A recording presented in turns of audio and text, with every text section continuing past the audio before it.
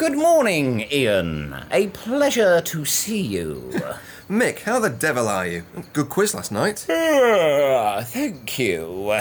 Did you have a late one? Yes? How come? Let's just say I was a bit busy after the quiz, and I wasn't the only human being who woke up in my bed today. I see. A woman? I don't like to brag, Ian, but let's just say I hope the contents insurance on my house covers the metal springs in my mattress, because after my antics last night, they might need replacing. Sounds like a fun evening. Mick, I came here to pick up the fly. I mean, I'm not one to kiss and tell, but let's just say my neighbours will probably have been kept up by a loud banging, and said banging wasn't the sound of a carpenter assembling a new cabinet, if you know what I mean.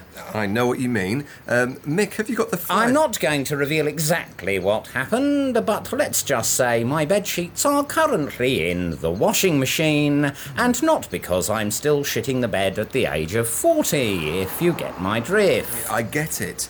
I came here for the... I had sex. With a woman.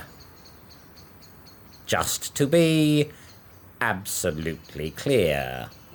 I got that. I put two and two together back when you said you weren't the only person who woke up here. To quote Orwell, 2 + 2 equals...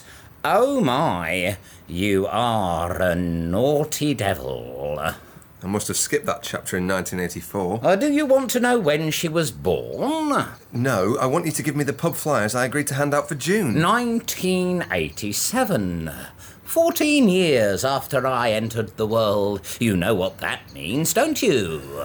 No. It doesn't really mean anything.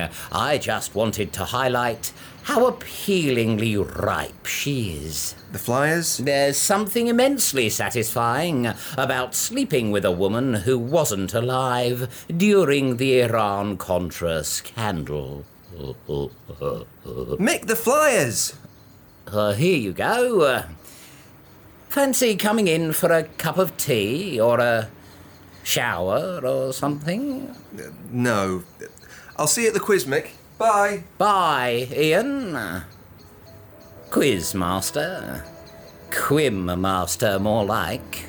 Oh, yes.